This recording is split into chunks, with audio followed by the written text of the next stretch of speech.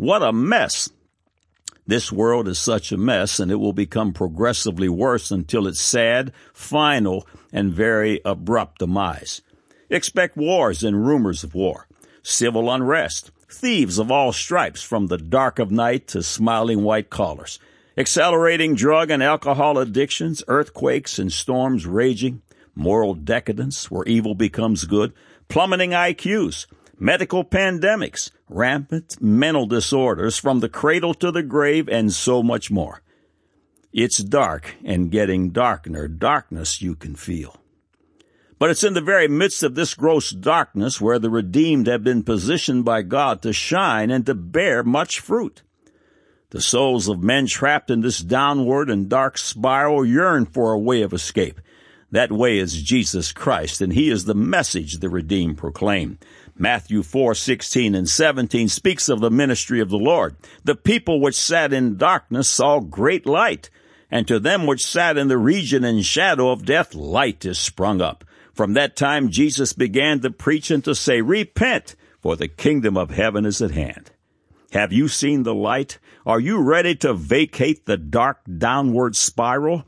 Today can be your day of salvation. Today can be your opportunity to participate in the greatest miracle of all time. Today, you can be born again. Click on the Further with Jesus for childlike instructions and immediate entry into the kingdom of God. Now for today's subject. God said, Genesis 1:1, "In the beginning God created the heaven and the earth."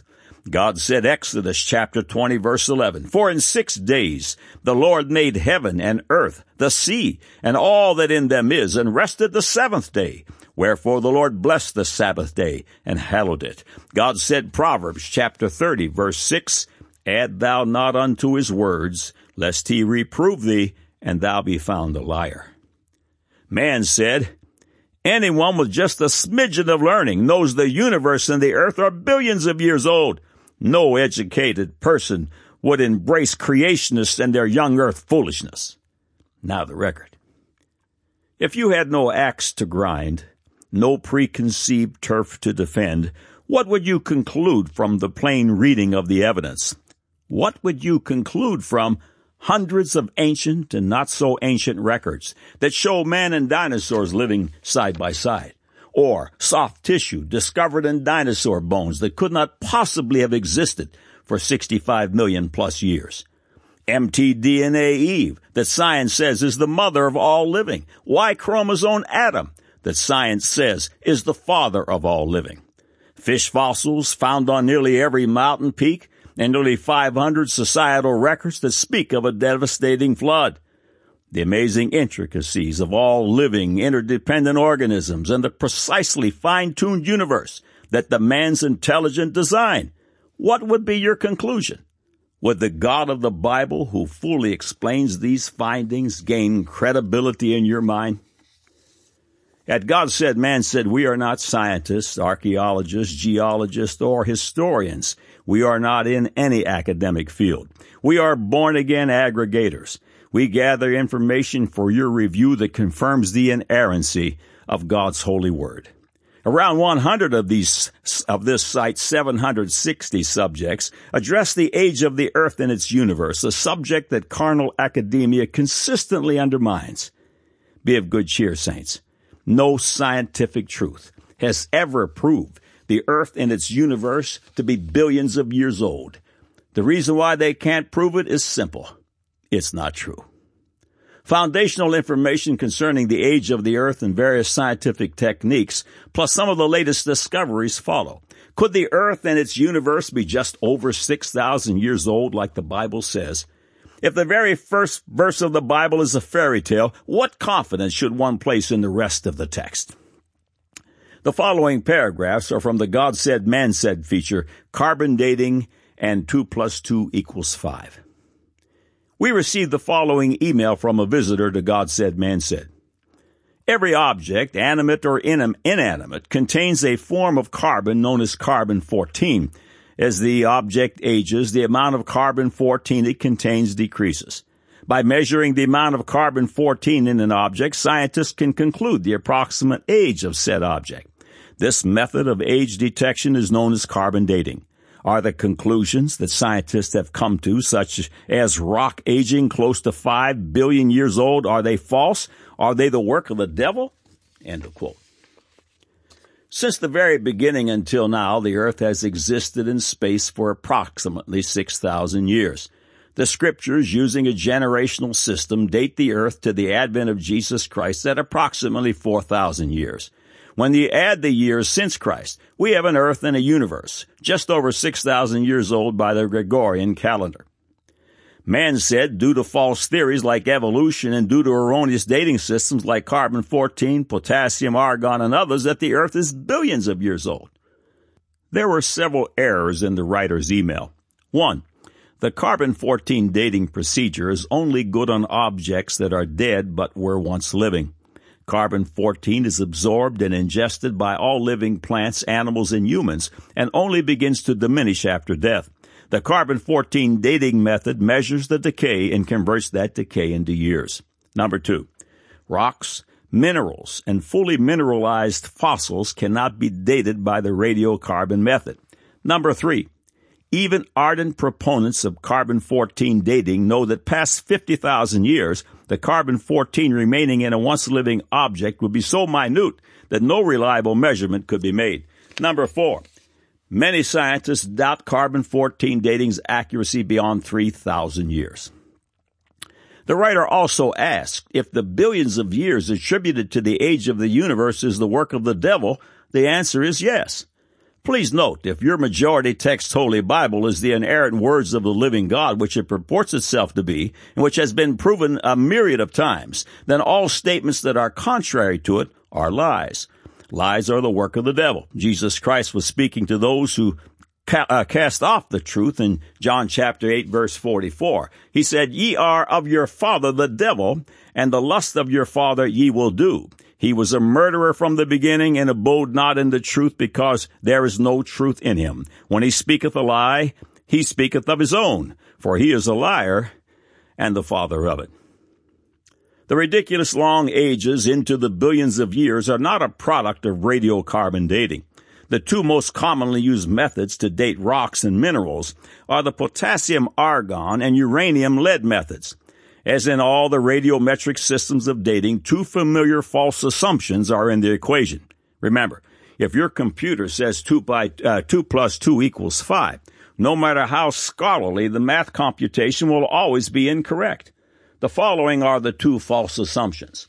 The excerpt cited is from the book The World That Perished by John C. Whitcomb.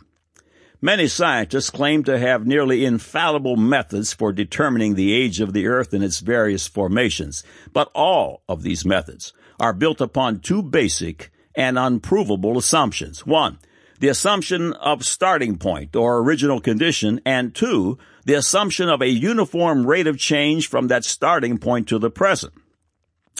Contrary to the evolutionary paradigm and according to God, number 1, the starting point of the universe and of all life within it is an abrupt beginning that didn't take billions of years to transpire.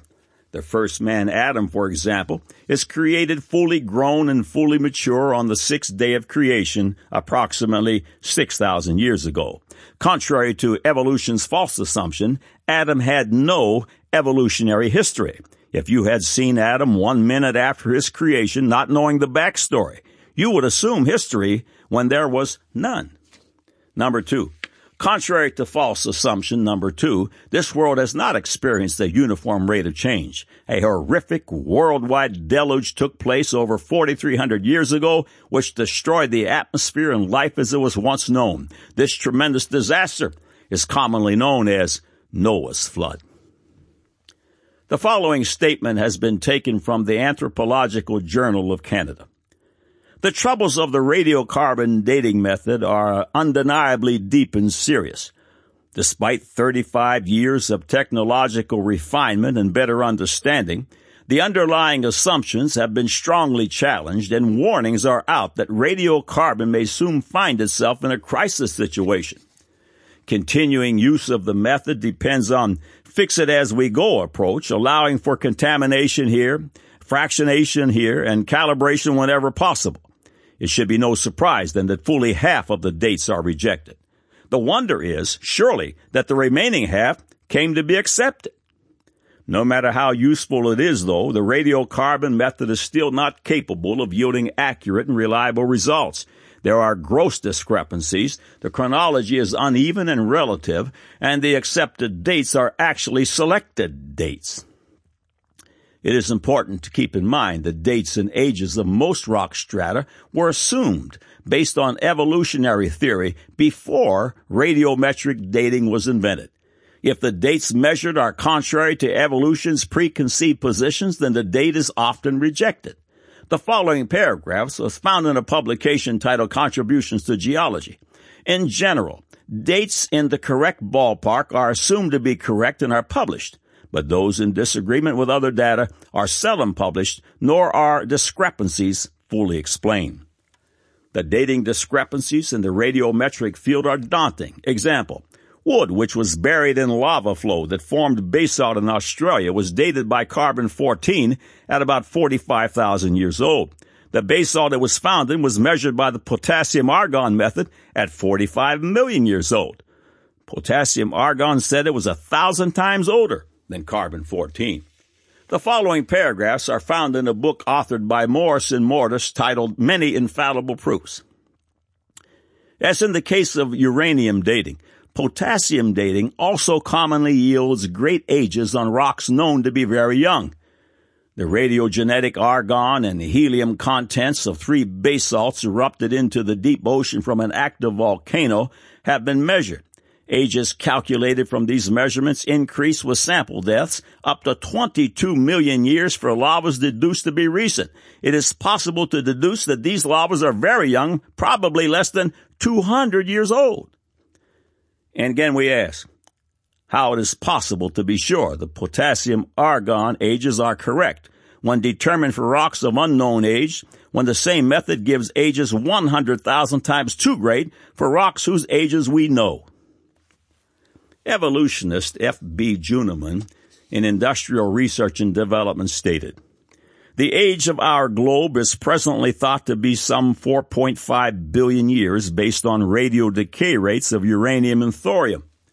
Such confirmation may be short-lived, as nature is not to be discovered quite so easily.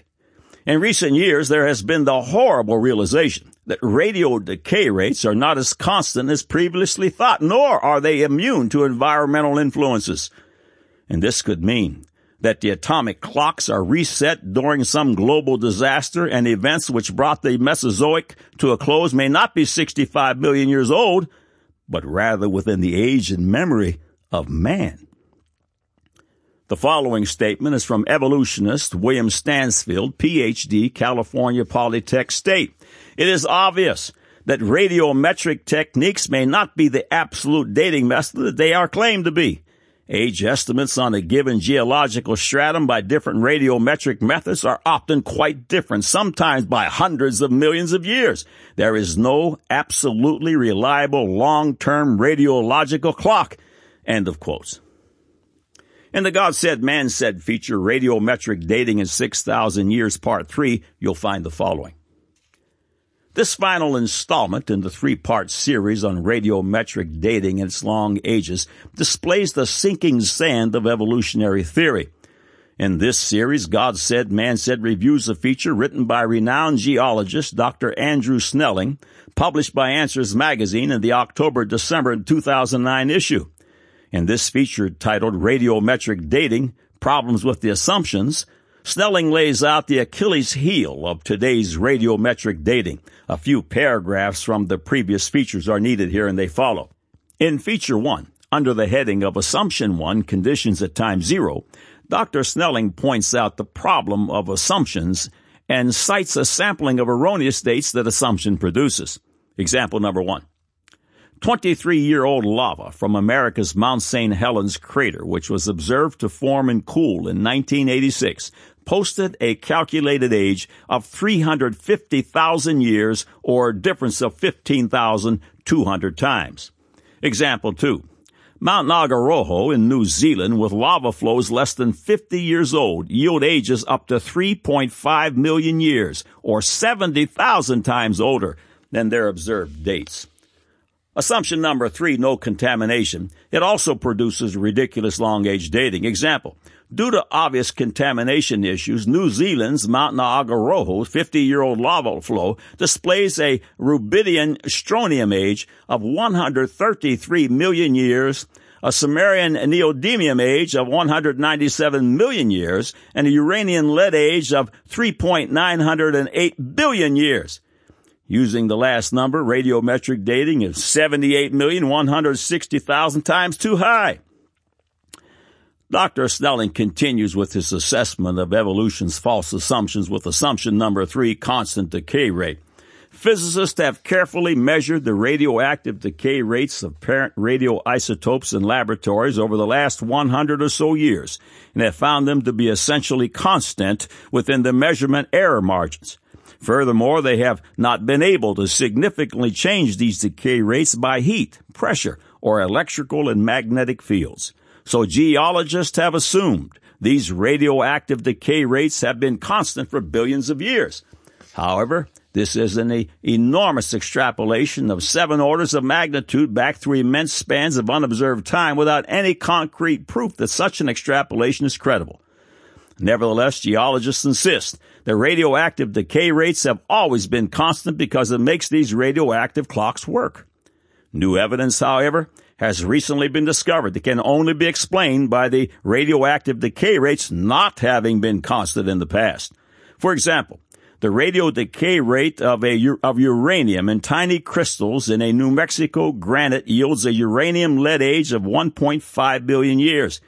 Yet the same uranium decay also produced abundant helium, but only 6,000 years worth of that helium was found to have leaked out of the tiny crystals. This means that the uranium must have decayed very rapidly over the same 6,000 years that the helium was leaking. The rate of uranium decay must have been at least 250,000 times faster than today's measured rate. For more details, see Don DeYoung's thousands, not billions. End of quote. Several paragraphs from the God Said, Man Said feature more 6,000-year-old Earth follow. N. Gibbons wrote in the January 2, 1998 issue of Science an unsettling article for evolutionists under the heading Calibrating the Mitochondrial Clock. Gibbons reports, mitochondrial DNA appears to mutate much faster than expected, prompting new DNA forensics procedures and raising troubling questions about the dating of evolutionary events. In 1991, Russians exhumed a Siberian grave containing 9 skeletons thought to be the remains of the last Russian Tsar Nicholas II and his family and retinue who were shot by a firing squad in 1918. But 2 bodies were missing, so no one could be absolutely certain of the remains. And DNA testing done in 1992 expected to settle the issue quickly. Instead, it raised a new mystery. The mystery concerned the dates relating to the clock rate. It appears that mutations occur at a much more rapid rate than had been imagined. Although there seems to be considerable data about the cause of the faster rate has been verified by independent investigations. Again, Gibbons says, regardless of the cause, evolutionists are most concerned about the effect of a faster mutation rate. For example, researchers have calculated that the mitochondrial Eve, the woman whose mtDNA was ancestral to that in all living people, lived 100,000 to 200,000 years ago in Africa. Using the new clock, she would be a mere 6,000 years old. End of quotes. Since that feature was published 17 years ago, situations have not improved. In May of 1980, a volcanic eruption took place that again has long-age evolutionists scrambling. A few paragraphs from geologist Andrew Snelling, published in the April-June 2015 issue of Answers magazine, follows. The volcanic blast of May 18, 1980, traveling at an initial speed of over 650 miles per hour, destroyed the forest in the surrounding 230 square miles within 10 minutes. Douglas firs as tall as 200 feet were instantly stripped of their branches and snapped like toothpicks. The enormous log mat floating on Spirit Lake lost its bark and branches, rubbed off by the abrasive action of wind and waves. Scuba investigators of the lake bottom subsequently revealed that sheets of bark intermingled with volcanic sediment had formed a layer of peat more than 3 feet thick. Together with broken branches and root materials, the sheets of bark gave the peat a coarse texture and a layered appearance. This Spirit Lake peat resembles both compositionally and texturally certain coal beds of the eastern United States. The Spirit Lake peat accumulated in just 5 years. The Spirit Lake peat is texturally and compositionally similar to the coarse continent of coal beds, which secular geologists believe require many thousands of years to accumulate. Many geologists claim that coal beds formed by the very slow accumulation of organic material in vast swamps where the plants grew in place. By slow accumulation, they estimate about 1,000 years was required to form each inch of coal. The lesson from Spirit Lake is that coal beds can be and do form rapidly due to catastrophic destructions of forests, not the slow and gradual growth of plants and swamps. The flood would have destroyed the earth's forests in a matter of weeks, and the floating, jostling logs would produce bark and then sank to form most of Earth's coal layers. In June of 1992, a large sample was collected from the surface of one of the last lava flows, probably from the year 1986. Samples were sent to a laboratory in 1996 to be radiometrically dated using the potassium-argon method. This method measures the amount of argon atoms that presumably form from the radioactive decay of potassium atoms in the lava after it cooled. The rock was a mere 10 years old, but the potassium-argon clock dated the rock at 350,000 years old, and minerals within it dated up to 2.4 million years old. These results are consistent with many reports in the literature of numerous other lava samples from around the world that have similarly yielded highly erroneous potassium-argon ages. This unquestionably demonstrates that the radioactive dating methods are fraught with difficulties that render them unreliable. If the assumptions are faulty, they can produce incorrect dates. So when we see old dates that contradict the biblical time frame, we can be certain they are based on mistaken assumptions and must be radically adjusted. End of quotes. They are a little late to the party, but nevertheless they are arriving. The headline in the August 22, 2015 feature of Science News reads, "Carbon dating could soon mislead." A few excerpts follow. The accuracy of carbon dating may soon be a thing of the past. Fossil fuel emissions threaten the method's ability to definitively pinpoint the age of organic materials, new research suggests. The extra carbon flooding the atmosphere dilutes the relative number of radioactive carbon atoms that are vital to the dating method. By 2050, the age of fresh organic material will appear indistinguishable from material created in AD 1050, predicts atmospheric scientist Heather Graven of Imperial College London. Her work appears online July 20 in the Proceedings of the National Academy of Sciences. Researchers should investigate alternative dating methods, says geochemist Kevin Yuno of Columbia University. It's going to be a game of creativity. End of quotes. Another suggested headline for this feature could be, "Carbon dating does mislead." There is no reason for the student of the Scriptures to squirm when the discussion of the age of the earth and its universe arises. It's time for the redeemed to review the information, stake out their position, and defend the faith. God's word from the very first verse is true and righteous altogether. God said, Genesis 1:1, "In the beginning God created the heaven and the earth." God said, Exodus 20 verse 11, "For in 6 days the Lord made heaven and earth, the sea, and all that in them is, and rested the 7th day. Wherefore the Lord blessed the Sabbath day and hallowed it." God said, Proverbs 30 verse 6, "Add thou not unto his words, lest he reprove thee, and thou be found a liar." Man said, "Anyone with just a smidget of learning knows the universe and the earth are billions of years old. No educated person would embrace creationists and their young earth foolishness." Now you have the record.